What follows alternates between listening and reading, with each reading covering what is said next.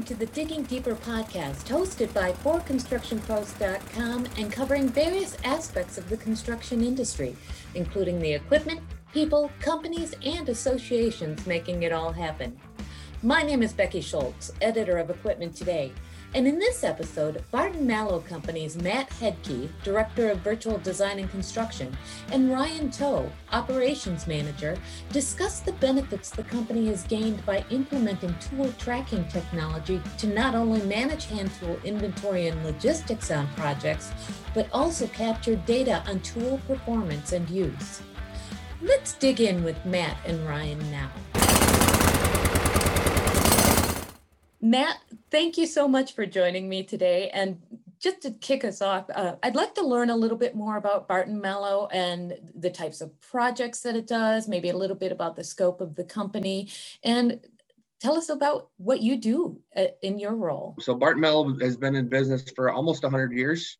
We're coming up on our 100th year anniversary here pretty quick. So we basically operate east of the Mississippi. So we have about, I think it's 12 or 13 offices, don't quote me, across the United States. And we really perform in every market that's out there. So everything from our commercial institutional side, so your higher ed, your entertainment, your hospitals and healthcare. And then on the, more industrial side, it's certainly that industrial process, energy, manufacturing, and then a lot of the solar markets, wind markets, that renewable space. In addition to that, we also self-perform 8 trades. So we're signatory with 8 different unions where we self-perform civil operations, concrete, rigging, interiors, structural steel, refractory, boilermaker. I think that was 8. I might have lost count. I might have missed one in there, but there's 8 of them, I assure you.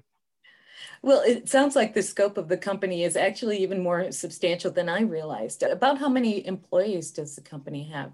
Do you know? So we're just north of 2,000. That Okay. includes our craft and our office salary staff. Right. So what about your role within the company? What does that entail?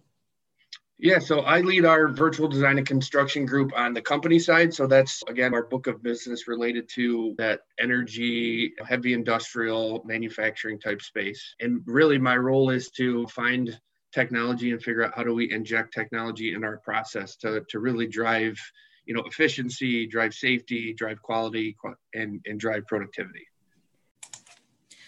Ryan, thank you for joining me as well.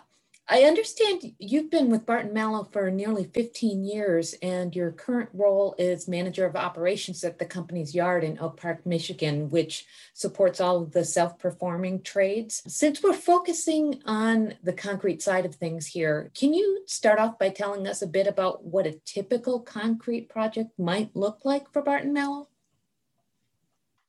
Typical concrete, we do a lot of poured walls, foundations. We do a good amount of flat work, poured decks. It varies from, a lot of it depends on the customer. We'll get on a kick where we're doing a lot of foundations for year after year, big foundations, and then we're not doing them for a couple of years. A lot of it dictates to our customer and what their needs are. We have a pretty strong relationship with our customers, and we tend to go wherever they want us to go. Texas, Mexico, you name it, all over. So it kind of dictates what jobs we were going after at that time. Some years we were doing a ton of flat work and other years we're not. So a lot of it is mainly flat work and then foundations. We don't do roadways or anything in that regards. A lot of it's just building foundations and the flat work that goes into it for the surrounding parking lots, decks, elevated poured decks. And we also do the rebar and reseal that goes into the concrete. And Matt's an expert at that. That's where I met Matt. He was in the rebar shop when I met him. Is that right? Yeah. Great. So do you have anything to add to that, Matt? No, I think Ryan summed it up perfectly. And I think that's from my perspective, that's certainly one of the things that we pride ourselves in is that diverse market. And we try to have a pretty equal portfolio. Again, operating in all those different markets kind of gives us that flexibility, to Ryan's point, depending on what the need is. Sometimes that energy market's really booming, but we don't want to have too much work in one specific area. We want to be diverse. And especially as it relates to concrete, Ryan summed up everything that we do well. It's foundations, it's poured walls, it's flat work. Right. It sounds like not only doing the variety of types of work that the company does, but also the diverse locations that it works in. There have to be some real challenges when it comes to logistics related to equipment. Can you talk a little bit about the types of equipment that are perhaps the biggest headaches for you in terms of keeping track of that, where that equipment is going and how it's being used? Can maybe starting with Ryan, what from your perspective, and then Matt, maybe you can jump in after that. Yeah, we have our own logistics department within our yard operations. So we move not all of our equipment, but probably like 95% of our equipment is moved out of our yard operations. So we have low boys, we have special trailers designed for anywhere from a small concrete buggy all the way up to big cranes and stuff that we move. We also, all of our form work for our concrete division, all that, if we don't run it, if it's not a job far away, it comes out of our yard operations and we truck that logistically. So all the accessories, all the panels, all that stuff are tracked and managed and rented out of our yard operations. Some of the things that are the most challenging that we have, I would say probably it's a lot of the smaller items that we have that there tends to be, there's a huge inventory of it. Formwork is one of them. We kind of got our handle on that in the last couple of years, just because we have multiple different formwork systems. And there's a lot of accessories that go along with it. So being able to track those and manage those from project to project, and then also at the same time, keep our inventory up to our standard, and then be able to redeploy it to the next job. So there's a lot of stuff that goes on behind the scenes, but mainly it's the equipment stuff isn't too much of an issue. We get some of these big jobs where the tooling is actually the biggest issue. If it's hand tools from power, like cordless impacts to saws, stuff like that, we have more of an issue as a company tracking those specific items than we do our equipment. For the most part, we got a pretty good handle on all of our equipment. We use SAP for our equipment, and then we use ToolWatch to track all of our tools. It's just okay. The small tools, we use a lot more of them. We'll walk away from a 2-year job and there's a huge dent. There's a lot of missing stuff on certain projects, especially the further out we get where they're not our, how should I say it, regular staff that we have. It's like we'll use the union hall out of, if we're down in, Kentucky or Arkansas, we're using labor from that region. We have tendencies to where they don't understand our processes. There's theft. There's tools that are lost, other contractors. There's a bunch of different scenarios in that regards. So we have more issues in that end of it than we do in our equipment. Okay. Matt, is that also what you've seen as well? Yeah, I think Ryan summed it up perfectly. Hey, I think a lot of what we've learned over time is just really, and Ryan touched on, is that process, right? And how do we develop that process that works for us, and then follow that process and find a good way that, and a lot of it is that as we get further and further, to Ryan's point, away from that kind of centralized hub, a lot of those things get more complex, right? And they get harder to manage. And it's not our typical, even our simplest trade partners that we work with in the same spot, right? So there's all these moving parts that over time we have evaluated and refined process, and again, continue to try to figure out how do we leverage technology to help drive that process and educate not only our own people on our projects that work for us, but our trade partners as well. Right. Now, one thing that I have been told is that you're also using a tool called the TIC, Tool and Equipment Trackers from Milwaukee Tool. Can you tell me about that and what types of equipment that would be used on? I'll start with this one, Matt. We use a lot of it on like our small tools, power tools. So SDS plus hammer drills, 1/4-inch impacts, 1/2-inch drill drivers. There's an assortment of smaller cordless power tools that we have those on. So Milwaukee isn't the only one. We use Tool Connect also. Right. So we use both platforms. The Milwaukee, the TIC and all that, we haven't really used a ton of it. We're just starting to get that process going. I've been pretty heavily involved in the DeWalt portion of it for the last 2 years, about 2 years, year and a half. So we've used it on a few projects, smaller jobs. We haven't really kicked it off on a full single source, because it takes a yard operations, a staff behind the scenes, and then it takes the project team to actually use it and be able to facilitate it and use what the capabilities are. And not every job is set up or structured to where it marries up perfectly, just depending on, sometimes there's too many moving pieces. It's too large of a job. They don't have the staff on the job site, or sometimes it's like currently we're experiencing the availability of the tools, because there's been a pretty big shortage on a lot of power tools in the last few months. And it looks like it's going to reach it. That's going to probably pull us too before we see that shortage actually come back to where the baseline is. Lithium batteries are a big one right now. A lot of overseas manufacturing is starting to dry up due to COVID last year when these plants shut down. That inventory is finally running out. And we're seeing it in building trades too, with like lumber and steel. Like I think steel prices are up like 20% or something. They went up like drastically. Same with lumber and whatnot. So it's going to be a challenging year in that regards, just to get resources. So Right.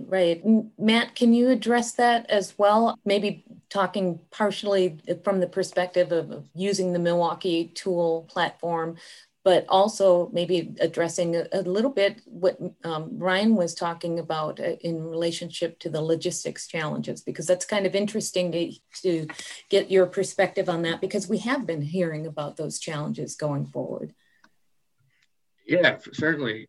I guess I'll touch on the Milwaukee piece first. I certainly feel like, from my perspective, as Milwaukee and others start to look at opportunities to get data out of their tools, that just opens up a really big door for us to learn. From my perspective, being quote unquote dubbed as the techie guy, I think it's fun to try to figure out, how do we make that connection between the user and that data and learn from that data, right? How can we start to look at the data, holistically, and again, use it as a way to learn and get insights, tool utilization on, is after so many hours, is a tool breaking? And again, I could go on and on, but you get my point, right? There's a lot of opportunity there that I think we can learn. And the only way that we're gonna learn is that if we get plugged into it and we start to identify and partner with the tool manufacturers, and to Ryan's point, partner with our project teams to, again, set up a roadmap to say, here's our basis for a pilot, and here's some low-hanging fruit that we think we can get. And if we can achieve that first step in just capturing this data, here's some benefits that we see. And I think organically, you're just going to learn that there's other benefits that maybe we're not seeing. Sure. I think the other piece too is, addressing this concept around technology fragmentation is another interesting topic, right? Where, there's a lot of different project management solutions out there. We're a big Autodesk user. We use BIM 360, which is soon going to be billed. How do we get that data and that tool tracking technology and integrate it into our project management solution, right? Sure. Is there opportunity there? So that's another opportunity we've been having a lot of discussions with the folks at Milwaukee about. And then another piece of this, and I might be kind of putting the cart before the horse, if you will, but as we start to get more technology, so when you start to things like phones and iPads and all these smart tools out into the field, there's certainly a connectivity and a job site connectivity concern that we have, right? And I think that's an industry-wide problem that we need. Again, it just brings up a lot of really, really cool opportunities that we're excited about. We want to be a part in coming up with a solution for, and certainly looking for partnerships with Milwaukee and others to try to solve them. And then again, keeping a similar theme, touching on a few things Ryan discussed, is an initiative that we have going on internally is just, there's a lot of what we would call building commodities, right? So you start to think of aggregate, lumber, reinforcing steel, structural steel, drywall, copper. There's all these commodities. And how do we start to get a list of that going and then partner with some of our suppliers to understand, is there a supply issue? Right. Ryan touched on the lithium batteries. Like, is that an issue? Okay, if it is, how long do we think it's an issue? So that we can then use that information to help inform us to make smart decisions. Certainly from a tool perspective, but then as we're estimating and pricing projects, so how do we protect ourselves and protect our clients? Right, absolutely. Because we are trying to focus some on the tool tracking aspect of things. Can you talk about what some of the benefits you have seen from using this type of technology and how it's enabled you to keep better track of what's happening on your projects? And maybe Ryan, can you start us off with talking about that? Yeah, there's a several different factors that it offers up. A lot, it's from the point of tracking the asset, like the tool, being able to know where it's at, which part of the facility it's at, instead of a lot of times as long as I can remember, if they can't find a tool, they just order another one and get another one. And if you have the capability to be able to say, all right, I know I ordered a tool, it was here this morning, and then being able to pull up some software and being able to look on a map and be able to say, oh, it's over in the southeast corner, let's go get it, instead of having to get another one. So you're saving the resources, right, your capital on that. Then also being able to get the analytics off of the tool, if it's grinder pulls, if the brake e-clutch is engaging, if it's the same with the hammer drill, being able to pull those analytics off for safety and being able to train your staff too. If some people necessarily going to be trained correctly in how to use power tools from a safety standpoint, you can use that information and then also look at it to like the type of work, like how long tools have a useful life, and you can figure out how much tools you're going to need too by how many dowel holes you're going to be drilling or whatever it might be. But a lot of it is just to be able to get that information off of that tool and use it in a productive manner and be able to grow our operations and use it for safety and being able to grow a little bit larger. Right. Matt, would you like to comment on that as well? No, I think Ryan did a great job. A few things that he touched on, certainly from a safety training, I think is a huge piece. That geofencing, right, is creating that geofence around your property or around a certain area. I think there's huge potential that, not only from hey, where's the tool at, like Ryan said, but certainly from a theft perspective, right? Creating that geofence perimeter and that tool shuts off if it leaves, or you get notifications that it's left. So those are all things that I think us as an industry see huge benefits in. And then certainly the utilization piece that we touched on earlier, I think there's endless amount of data that can probably be overwhelming if we're not careful. But I think if we're smart, we can start to use it in a smart way and learn from it and better ourselves for years to come. Absolutely. And I think it's interesting to hear you talking about some of these things from the perspective of things like hand tools, because we hear a lot about it from the aspect of larger machines, but the hand tools are just as much of a cost factor when you start adding up how many go missing and the replacement costs that are involved. So it's really interesting to hear from that perspective for sure. So looking longer term, do you see yourself as a company being able to take even greater advantage of this type of technology and the data that it captures in future? What do you envision for this type of tool tracking technology going forward? And maybe Ryan can start us off. Yeah, I see it, to be honest with you. I think it's going to be the future in the tool industry, cordless power tools. As everybody knows, the price of everything just keeps climbing and climbing and climbing. And it wasn't a $60 drill. Now it's several $100 drill. And then you have a $150 battery, multiple, 2-3 of them. So you have a good amount of capital tied up into a drill, or just say it's a power drill, a cordless power drill. I mean, you have a lot of capital wrapped up into it. And I know companies want to keep track of that and keep an eye on their assets. But I see the geofence, the Bluetooth, I see that is like the future of power tools, especially, I mean, once it takes off. I think if they start getting it to where it's available in more of their lines of tools, I can see it being more of a benefit, because it's not just, you're not adding on like a tick or anything. It's all embedded and it comes from the manufacturer where it's integrated into the tool. I see it as that's where it's going to end up going. The big thing is you don't have to use it, but you have that option and capability to use it. It's there. So I see a lot of contractors, especially larger ones, moving into that space. It's still, in my mind, and where I'm involved in it, it's still fairly new. It's something that hasn't really taken off or really impacted the market, but there's large contractors out there that are using it. I know there's not a lot of them in Detroit, my opinion. I mean, there's only a couple of them that I know even have the tools, but that actually implement it from a complete inventory. I don't think there's many at all in Detroit. So okay. And Matt, how about you? Would you like to comment on that as well?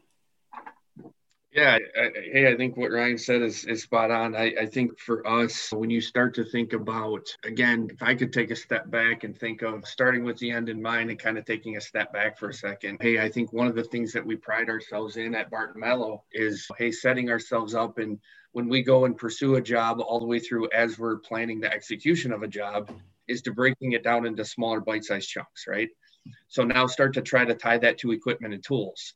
And if we can break those down into smaller chunks and we have this ability to track the tools no matter where they are, can we start to create these toolkits that we know follow with this certain crew during doing this specific task, for example. And hey, it could be maybe some smaller hand tools, it could be a bit larger pieces of equipment, but we can start to create these packages, and essentially, whether they're in use on the job site or they're sitting in a connex somewhere on the job site, kind of in a yard, it's certainly no different than keeping it in our current yard operation now and shipping it out to a job. It's a similar type thing. But I think that technology is going to allow us to really kind of open up the door for how we track and manage our tools, the data that we get from them, how do we integrate it with other solutions that I mentioned previously. It's really exciting for me. I think, of course, again, I'm the techie guy, right? So I love this kind of stuff anyway, but I think there's a lot of opportunity that we can, not only learn from, but all these ancillary things that we're not even thinking of. Absolutely. Well, I think that this has been a great conversation, and I really appreciate you guys taking time to join me today. Thank you, Matt. Thank you, Ryan, for being a part of this. Thank you. Appreciate your time. Yeah, thank you very much. I appreciate it. Well, that's it for this edition of Digging Deeper. Thank you to Matt Hedke and Ryan Toe at Barton Malow for taking the time to talk with us. Tune in every week for another episode of the Digging Deeper podcast by forconstructionpros.com. You keep listening, we'll keep digging. Until next time.